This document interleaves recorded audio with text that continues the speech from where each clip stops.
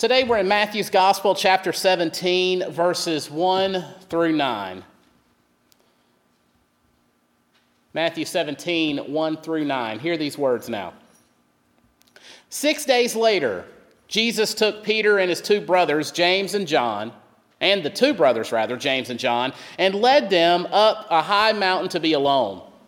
As the men watched, Jesus' appearance was transformed so that his face shone like the sun, and his clothes became as white as light. Suddenly, Moses and Elijah appeared and began talking with Jesus. Peter exclaimed, "Lord, it's wonderful for us to be here. If you want, I'll make 3 shelters as memorials, one for you, one for Moses, and one for Elijah." But even as he spoke, a bright cloud overshadowed them, and a voice from the cloud said, "This is my dearly loved Son who brings me great joy. Listen to him." The disciples were terrified and fell face down on the ground. Then Jesus came over and touched them. "Get up," he said. "Don't be afraid." And when they looked up, Moses and Elijah were gone, and they saw only Jesus.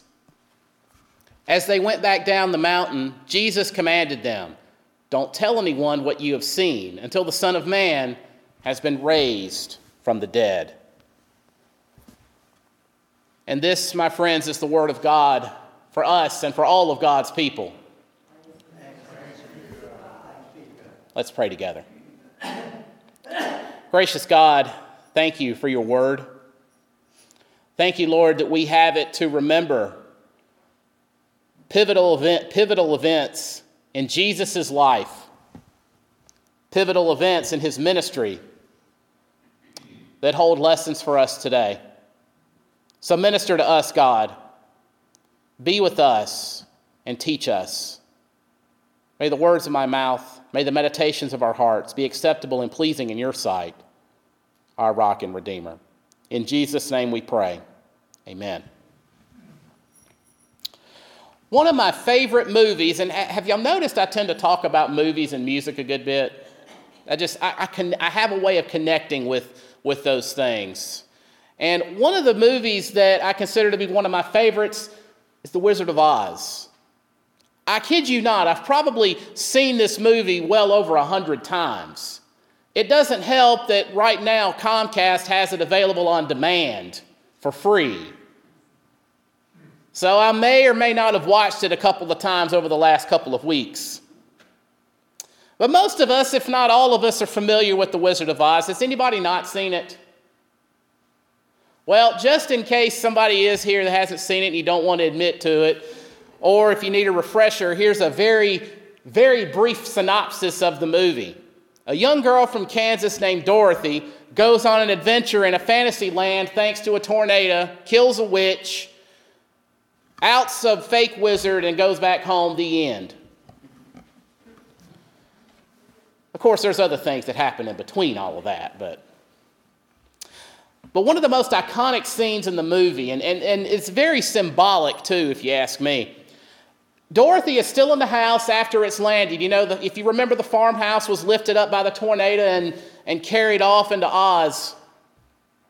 Well, it lands with a big thud, and Dorothy's still in the house. And you notice that while she's still in the house, and everything up to this point has been in black and white. And so she slowly gets up and grabs her dog Toto and opens the door. And then that's when we notice that things are suddenly different here in Oz.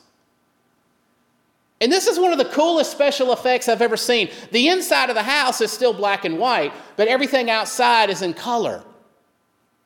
This movie's nearly 100 years old, and to this day, that is one of the coolest special effects I've ever seen.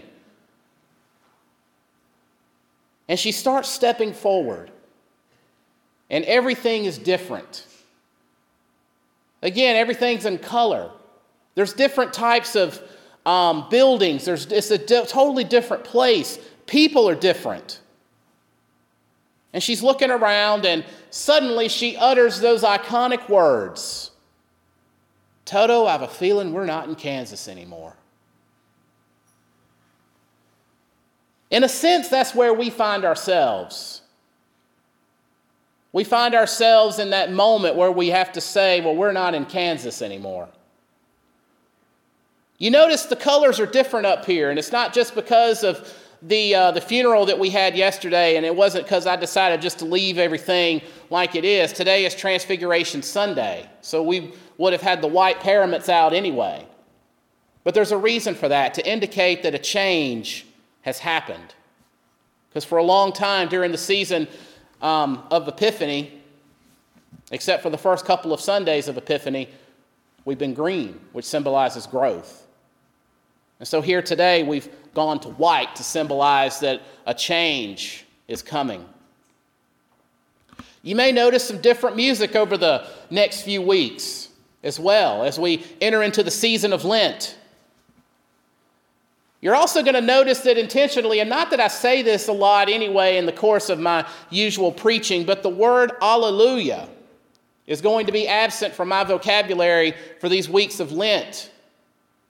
Because tradition is during Lent, you don't say that. You don't say those words again until Easter Sunday. So even in the few occasions that I would say that word, I'm not going to say it during Lent. Wednesday, we do something different where we have Ash Wednesday. And of course, as you know, that begins the season of Lent. And let's also acknowledge the elephant in the room, or rather the absence in the room. In that sense, we're not in Kansas anymore as we mourn the loss of our beloved leader and friend. Both as Druid Hills United Methodist Church and as disciples of Jesus Christ, we're at a threshold moment.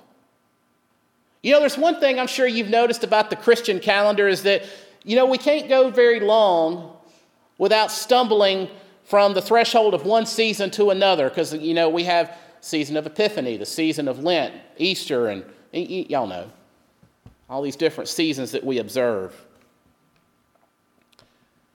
And in life, too, we seem to stumble over the thresholds of events from one phase in life to another.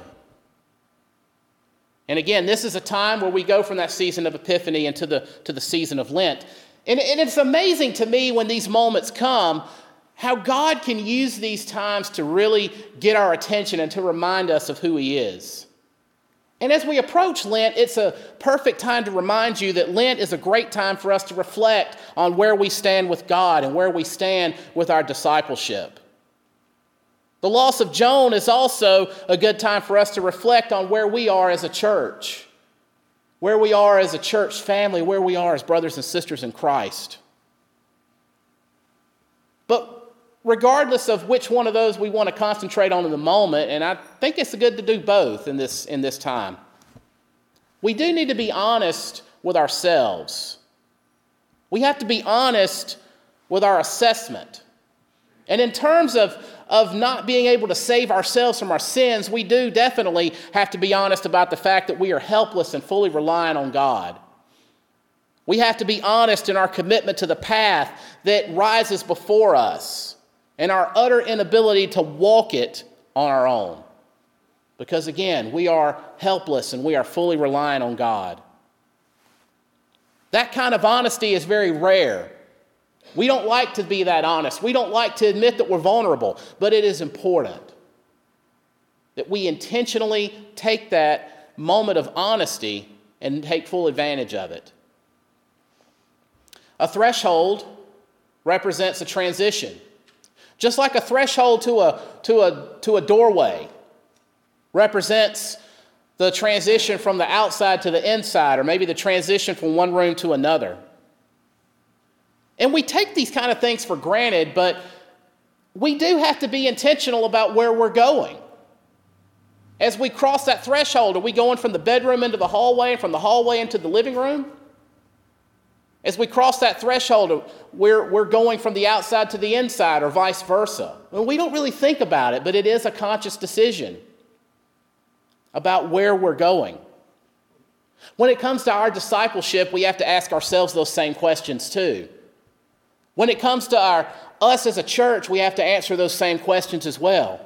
Where do we go from here? How do we know where to go? Well, one thing the Transfiguration will teach us, and indeed many other events, but specifically today in terms of the Transfiguration, God will let us know, but we have to listen. We have to be listening, but he will tell us. As the old saying goes, the more things change, the more they stay the same. But my, how quickly things can change. You see the Transfiguration, you notice there in verse 1 where it said 6 days later. Well, on the surface you might be going, well, 6 days after what? You see the Transfiguration, this took place 6 days after Peter confesses Jesus as the Messiah. Where Jesus has given Peter that pop quiz about who he is. And Peter is absolutely sure in his answer when he says in the Greek translation, Christos.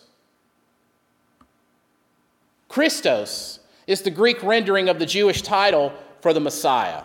And that's where we get Christ from. Jesus Christ, Jesus the Messiah, Jesus Christos. And see, this is a big deal. Because a good, devout Jew like Peter would not use that term in a flippant way. Christos.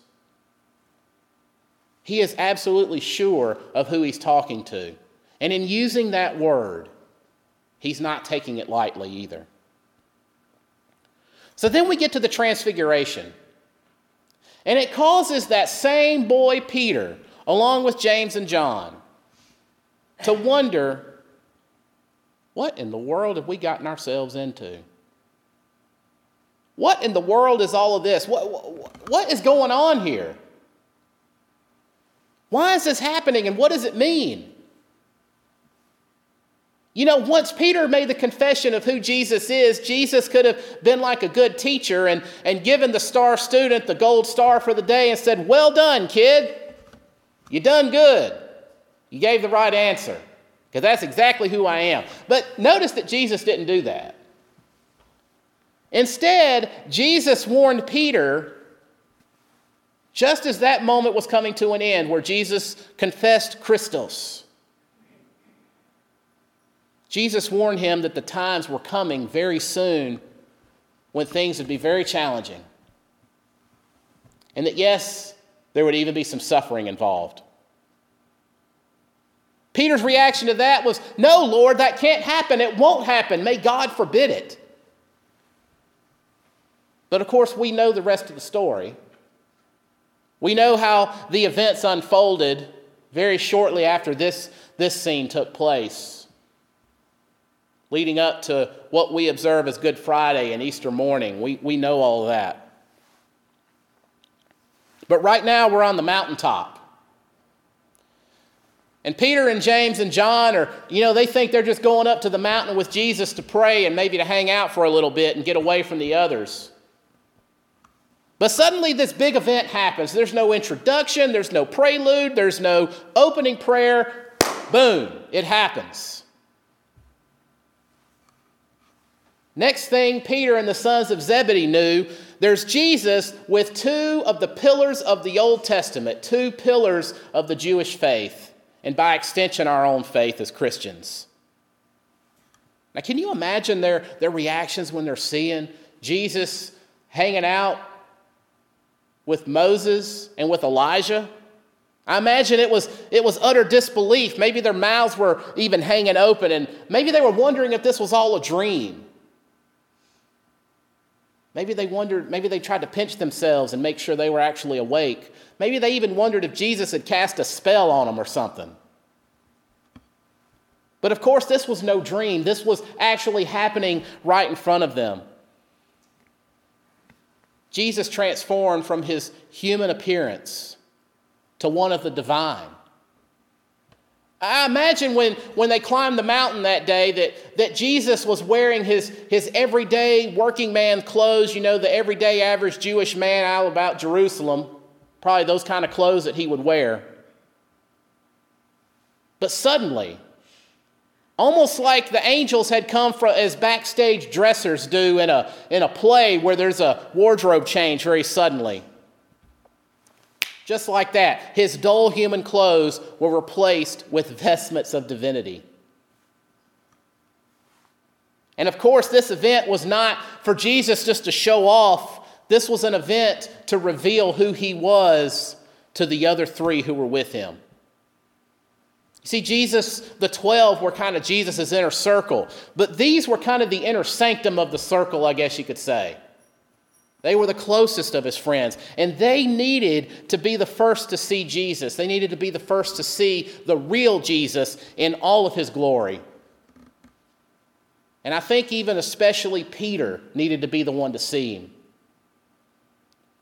Because Peter just could not wrap his head around everything that Jesus was going to have to do, that he was going to have to die, and that he would be resurrected. Peter wasn't having any thought of that. He wanted no part of a dead Jesus. But he had to know who Jesus was. But in this moment, and again revealing kind of his tendency to not get it right, to miss the forest for the trees, Peter all of a sudden becomes awestruck and he says, "Boy, let's stay here. Let's make camp. I'll even build some tents. Tabernacles, if you will."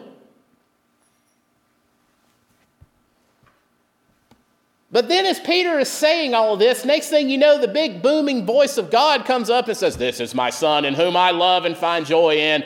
Listen to him." No warning. No nothing.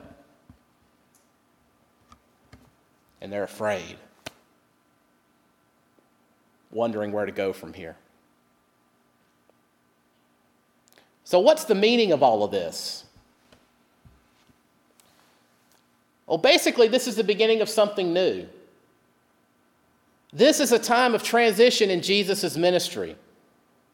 Just in case you don't know, a basic definition of transfiguration is a complete and utter change into something new. Once and for all, Jesus had been revealed as the Christ, as the Messiah, as Christos. And this was not a new state of being in the sense of remaining where they were. This wasn't cement blocks being put around their feet. Instead, this was a train whistle saying it's time to move. And then when the voice of God spoke, it was almost a rebuke against Peter wanting to stay. Because I can't help but think that when the "listen to him" part was spoken, it was very emphatic. Listen to him.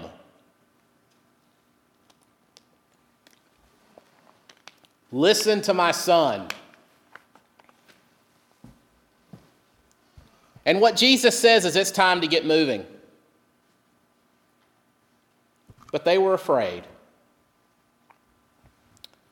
They found themselves frozen, unsure of what to do. Afraid that probably they were about to die themselves. But then Jesus goes up to Peter and to James and to John.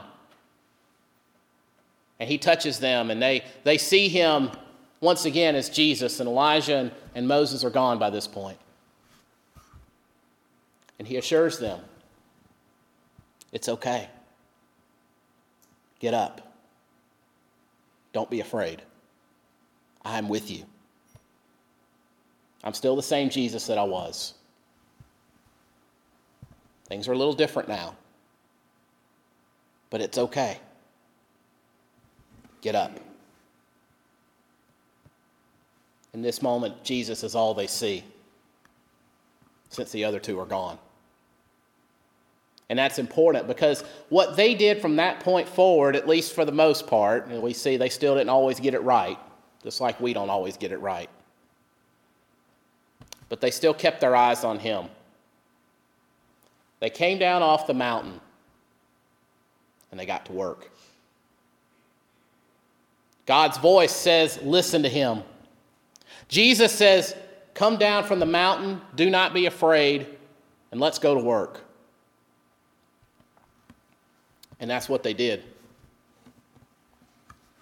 But we can all relate to the three that were with Jesus that day. We can all put ourselves in the shoes of Peter, James, and John.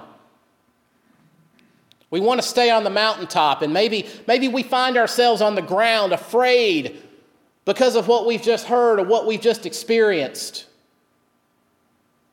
As if we have the cement shoes around our feet.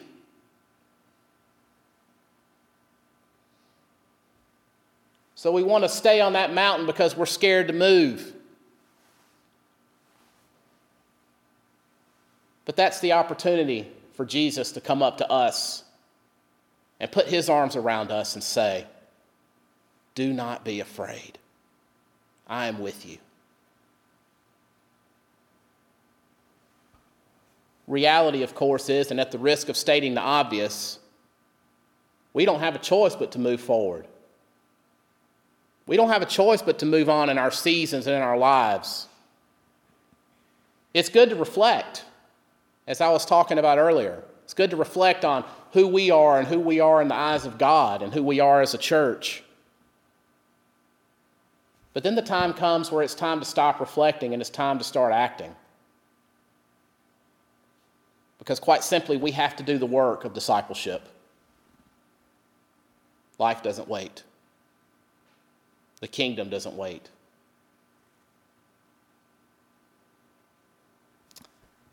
And the loss of our friend, of Joan, gives us calls to think about what's next for us as a church. It's like I said yesterday. She was the glue. No doubt about that.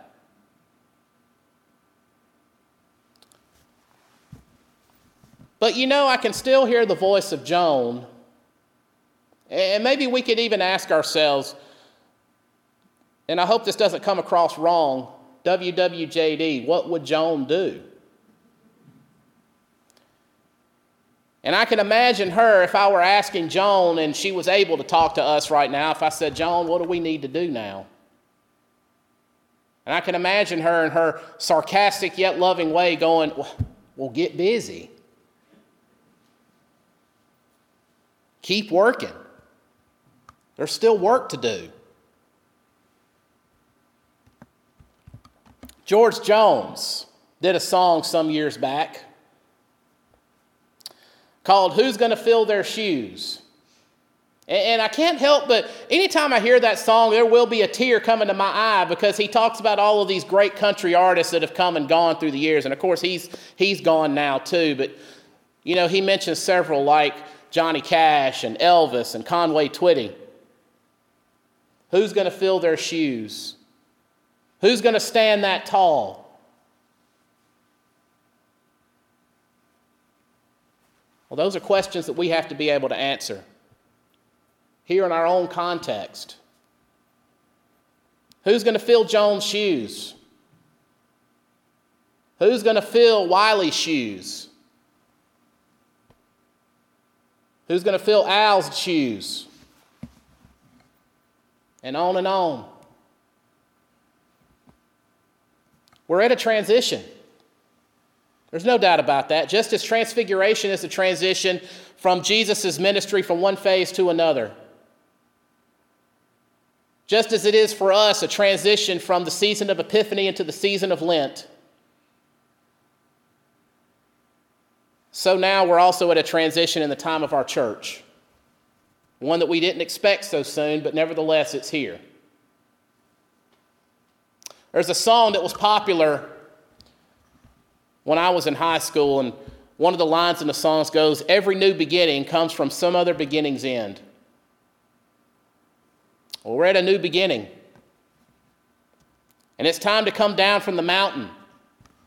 It's time to allow Jesus to comfort us and remind us that he is with us, for us to hear God's voice saying for us to listen to him.